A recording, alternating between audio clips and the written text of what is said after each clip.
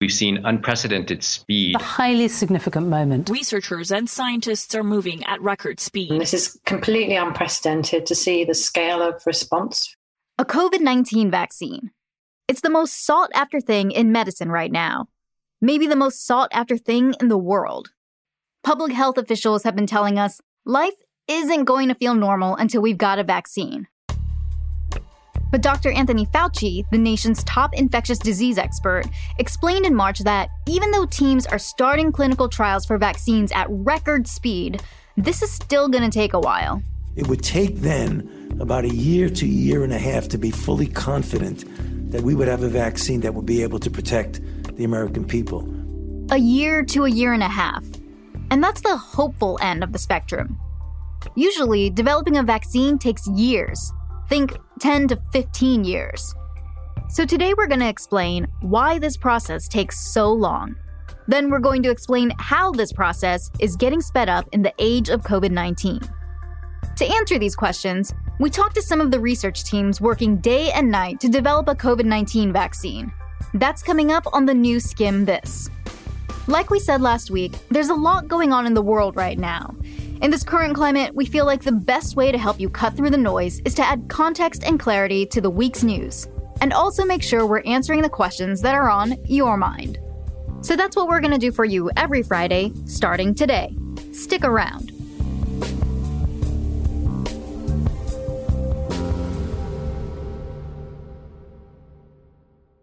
This episode is brought to you by The Great, only on Hulu. In many places around the US, it's still TBD on when quarantines or social distancing can end. And even if a few of us can start going back to work soon, we're increasingly hearing from politicians and scientists that if we want things to go back to normal, we're going to need a vaccine. But creating a vaccine is easier said than done. In the fight against COVID-19, we've seen car companies and distilleries change up production to start churning out ventilators and hand sanitizer. So why is the vaccine part taking so long? Turns out, vaccine researchers are scrambling right now. We know this because we talked to some of them. Globally, there are about 100 different teams all working toward the same goal. But they're all going about it differently. See, each COVID-19 virus particle is known for having these distinctive spikes. They help COVID-19 attach itself to receptors on your cells. Those spikes are like burrs that get stuck in a dog's fur. They're how COVID-19 latches onto us and gets us sick. So researchers are looking to block the spike in order to block the way the virus attacks human cells. We're all trying to block the spike, but we all do it in different manners. That's Maria Elena Bottazzi. She's the co-director of the Texas Children's Hospital Center for Vaccine Development. And she's also working on a COVID-19 vaccine in conjunction with the Texas Children's Hospital and Baylor University in Houston. Some people develop a whole live virus because it has the entire spike. Other people want to target the entire full-length spike. Other people want to target just a piece of the spike. And we are one of those that target a piece of the spike. Her team had actually worked on developing a vaccine for a different coronavirus from a few years ago, called SARS. Her lab got money from the US government to work on a SARS vaccine. And they got pretty far, until the funding dried up and the government decided SARS wasn't a priority. But Bottazzi and her colleagues didn't throw away their work.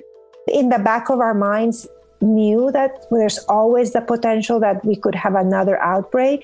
And so what we did is that we asked our institutions to allow us to use some internal funds to make sure that we kept it, we kept it alive. So since 2016, we've pretty much had a vaccine in our repository, in our freezer. Talk about some valuable leftovers.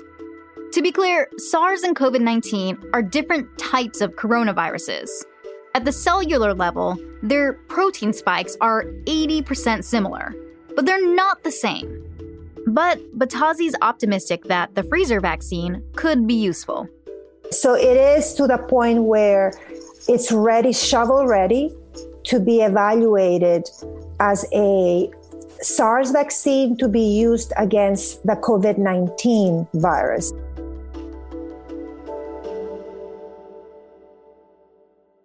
When it comes to the hunt for a vaccine, Bottazi's research is on one end of the spectrum. It already existed for one thing and could maybe help out with COVID-19. Other teams aren't touching the leftovers. They're building vaccines from scratch and using technologies that have never been approved before. But regardless of the technology behind these vaccines, they all have to go through a long process involving clinical trials. It's the reason all of these potential vaccines being worked on right now aren't available yet.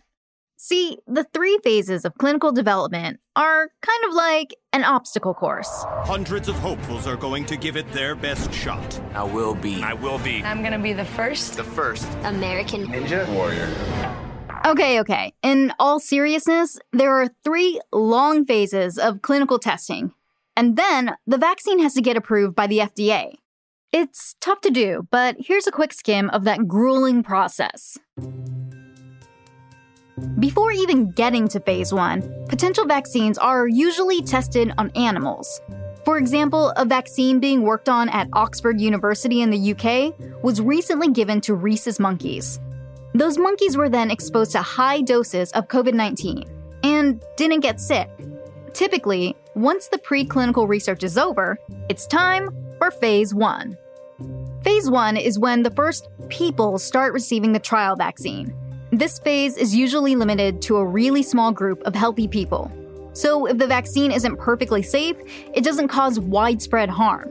Here was Dr. Fauci describing a phase 1 COVID-19 trial that started in March. It's a trial of 45 normal individuals between the ages of 18 and 55. The trial is taking place in Seattle. There will be 2 injections, one at 0 day, first one, then 28 days. There will be 3 separate doses, and the individuals will be followed for 1 year. Yeah, 1 year. Just for phase 1. Other phase 1 trials are shorter, but they usually still take months. Though you might have seen the news this week that the trial Dr. Fauci was talking about, run by the biotech company Moderna, just got the okay to start phase 2. Here's how the Mayo Clinic breaks down that phase, with some soothing spa music in the background. In phase 2 clinical trials, researchers ask, is what I'm studying effective for patients with this health condition? Are there any side effects? How does it compare to a placebo? Phase 2 trials are usually done with a medium-sized group of volunteers. The studies can last for several months to years. Yeah, possibly years for phase 2. Are you adding this up? This ain't happening overnight. And only if a drug gets by these 2 phases does it go to phase 3. That's when possibly thousands of volunteers sign up for the clinical trial. In this phase, researchers try to identify side effects that might only emerge when lots of people are getting the same vaccines and are monitored over a longer period of time. Depending on how phase 3 goes, then it's time to apply for regulatory approval, like from the FDA, so the vaccine can finally hit the market for the general public. So it's an obstacle course, a very long one. Despite the fact that there are 100 vaccine teams working on a COVID-19 vaccine now, Bottazi in Houston says it's safe to say most won't cross the finish line. It may sound to you large, but actually it's not, because vaccines are very complex to develop and design, and the risk of failure is pretty high. All of that might help to explain why developing a vaccine usually takes 10 to 15 years on average. Not to mention, usually billions of dollars. Bottazi says the fastest vaccine ever created took 4 years to research and develop. So when officials like Dr. Fauci say we could maybe have a vaccine in 12 to 18 months, they're being really optimistic. But some researchers on the front lines of developing a COVID-19 vaccine say this process really is being accelerated like never before. My name is Roderick Slavchev. That's a pronunciation. So it usually comes across as Slavkev. Slavchev is a professor at the School of Pharmacy at the University of Waterloo in Canada. And along with 2 colleagues, he's working on a COVID-19 vaccine too. Honestly, the reason why we did it is because our labs closed down and my colleagues and I realized we could be part of the solution here. Why are we sitting here doing nothing? Slavchev pointed out that his lab is basically working 24/7 on this. It's a high stress, high pressure scenario that's happening, but it has to be done. It also helps that the whole world is focused on a single problem right now. Government grant money is flooding into scientific research. That money helps scientists plot out the different parts of vaccine development in advance. All of this is being kind of expedited on a partnership level. Like, I'm already talking to people on the manufacturing side. We already have our preclinical lined up. We already are working on the expedited clinical pieces. Where is this going to be held? A lot of this is already being arranged, which normally doesn't happen until sort of further down the line. The third thing that's helping speed things up is that there's a ton of cooperation in the medical community right now. After the virus was discovered, Chinese scientists were quick to share the genetic sequence of COVID-19 with the world. That allowed researchers to immediately get to work on vaccines. And Battazi says, as clinical trials get started, sharing results is going to be just as important, if not more important, if we want this process to keep going quickly. I hope that I can learn of what all these others that are already in the clinic, because since I'm going to get into the clinic maybe 6 months later, I don't want to redo the same thing they did and fail. Might as well know already what they did. And if it worked, maybe I actually can design it better to work even better. Or if it didn't work, that I just actually don't go through that same process, right? Dr. Rinke Bos is a principal scientist at Janssen Pharmaceutical Companies of Johnson & Johnson in the Netherlands. Her team is also working on the development of a COVID-19 vaccine. And she echoes the fact that camaraderie among research teams has been incredibly helpful. It's so different than a few years ago even. Within a few days, weeks after the sequence of the virus was known, people started to work on it, started to publish everything they know, the crystal structure of the spike protein in the virus, models, essays. A lot of it is shared now. So that's really good. Dr. Bos also points out that her company is speeding up the process in other ways too. We are already preparing for large-scale production to have a lot of doses available if it turns out the vaccine does work. Meaning they're already figuring out how to produce this vaccine so a lot of people can get it. But all that extra money and work might be for nothing if the vaccine candidate doesn't make it through the trial. Front-loading money like that is definitely not a normal thing. The company decided to do this and to really invest in this. It wouldn't be possible to do this for every vaccine.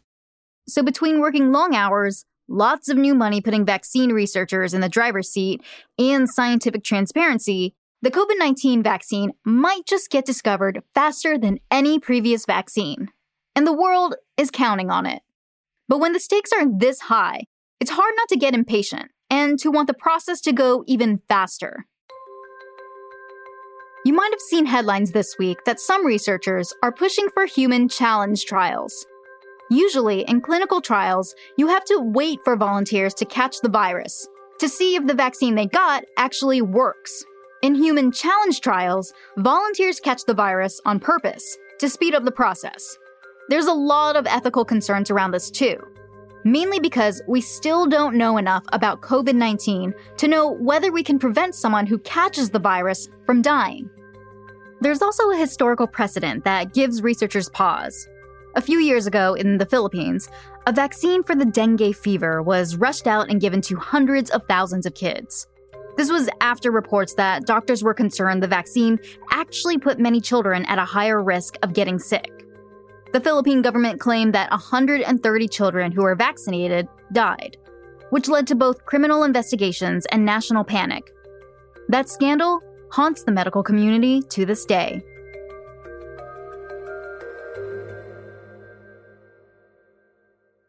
Another reason it's important to be cautious has to do with something called a cytokine storm. It's the kind of storm you don't want to be caught in. Cytokines are part of your body's immune system response. When your body detects an infection, cytokines spread out to raise the alarm, causing inflammation or fevers that help your body fight the disease. But too many cytokines creates a cytokine storm, and it can overwhelm the immune system or even cause organ failure. And there's increasing evidence some patients dying from COVID-19 had that exact problem. That's another reason scientists like William Moss, a vaccine expert at Johns Hopkins University, say a slow and steady clinical trial process is so important. The last thing we want is a vaccine that enhances that immune response and perhaps increases the risk of a cytokine storm. So it's those kind of issues that we need to be really cautious about in terms of moving too quickly in vaccine development and rollout. So what's the skim? Historically, creating a vaccine usually takes about a decade. It's got to go through 3 long, careful phases in which more and more people volunteer to get tested. But in the rush to develop a vaccine for COVID-19, politicians and scientists, philanthropists and drug companies are racing to speed up that timeline and get a vaccine distributed as fast as possible. So far, the results are impressive. The US recently set a record when it took just over 2 months between researchers getting the full genetic sequence of COVID-19 and the start of a phase 1 clinical trial in humans. But speeding things up too much is risky, and there are good reasons why clinical trials usually take as long as they do. If we actually had a vaccine by this time next year, that would break the record for the fastest one ever developed.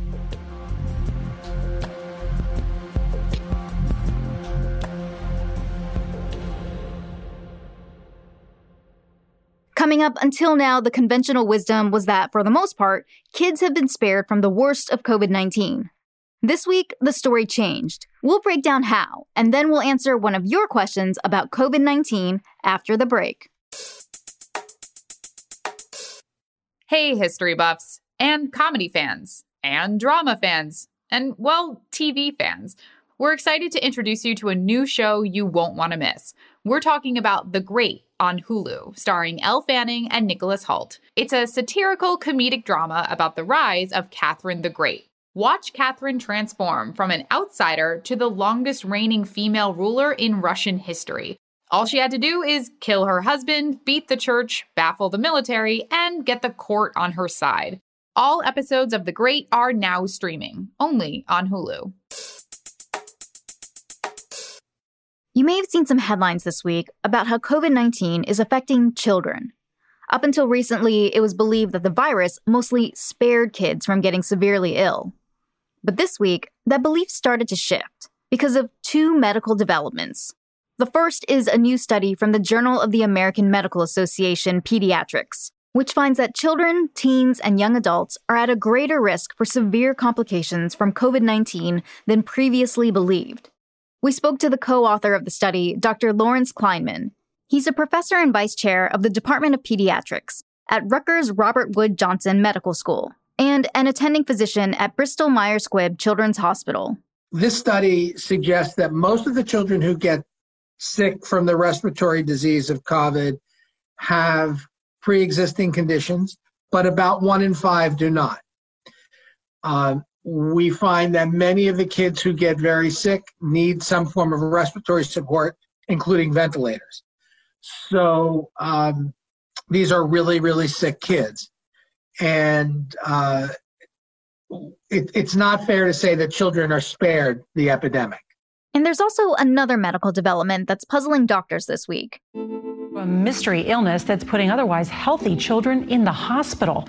At least 3 children now have died in New York State from a rare inflammatory syndrome believed to be related to the coronavirus. It's really starting to bend the previously held perception that children do not get very sick from COVID-19. Health officials are now looking into a mysterious illness that's putting children and young people into hospitals around the United States and Europe. The illness has been reported in approximately 100 children in New York State alone, but it's been reported in other states too. In at least 3 of the New York cases, the patients died. The mysterious illness now has a name. As of last night, the CDC is calling it Multisystem Inflammatory Syndrome in Children, or MIS-C. You may have read that its symptoms resemble those of a different illness that affects children, called Kawasaki disease, which creates inflammation in blood vessels. This new illness causes inflammation in important organs and potential heart problems, and symptoms are believed to include fever, skin rash, and vomiting. It's unclear at this point whether it's caused by COVID-19, But among the cases in New York City, most of the children who had the syndrome either tested positive for COVID-19 or had antibodies to it, which signals they had it before. We asked Dr. Kleinman about this illness, which he's also looking into. From talking with our colleagues anecdotally, we believe that this is a disease for which all children are at risk, not only those with pre-existing conditions. We also asked Dr. Kleinman how parents should respond to this news. In addition to being a pediatrician, he's got a 3-year-old of his own, and he reiterated that social distancing needs to continue. And of course, hand washing. Things like masks in children older than 2, certainly masks among folks whom you encounter and for yourself as parents. Dr. Kleinman also points out that it's really important for parents to seek help when they see things that concern them. If your child is sick, if your child has a rash that concerns you, if your child has this little bruising on their hands or toes known as COVID toes, these are all things that you should seek medical consultation for. Doctors are still learning about this illness and figuring out just how many cases there are. Meanwhile, the CDC is now alerting doctors nationwide to keep an eye out for new cases. These updates have been a wake-up call for officials trying to combat the virus. Here was New York Governor Andrew Cuomo over the weekend.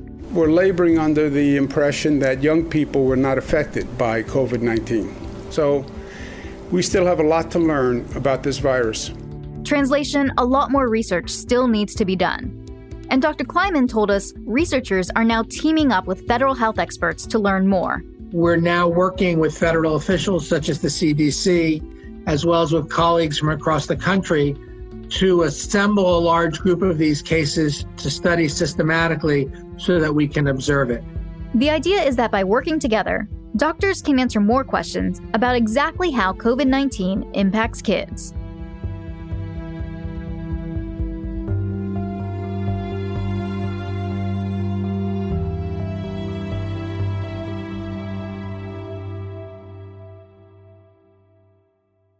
Before we go, we want to answer one of your questions.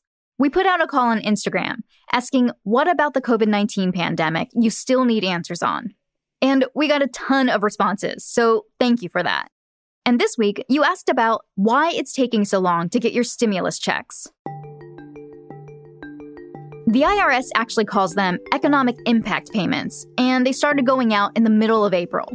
Remember, people who made less than $99,000 a year could receive up to $1,200 from the federal government, and another $500 is thrown in for each child under 17 years of age.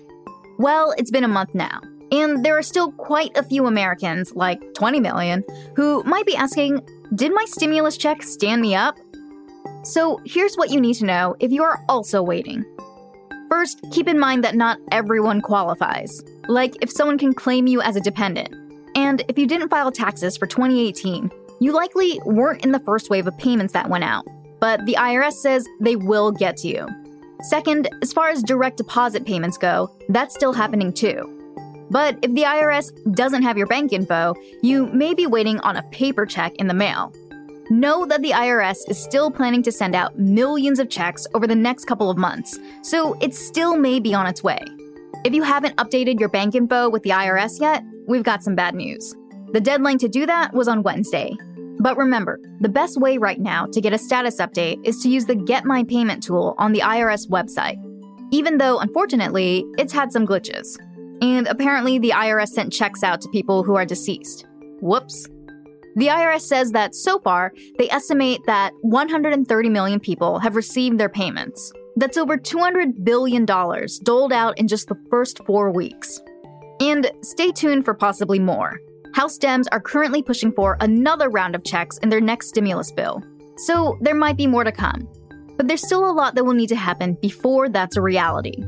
For more on how to manage your money during COVID-19, no matter your situation, head to theskimm.com/money.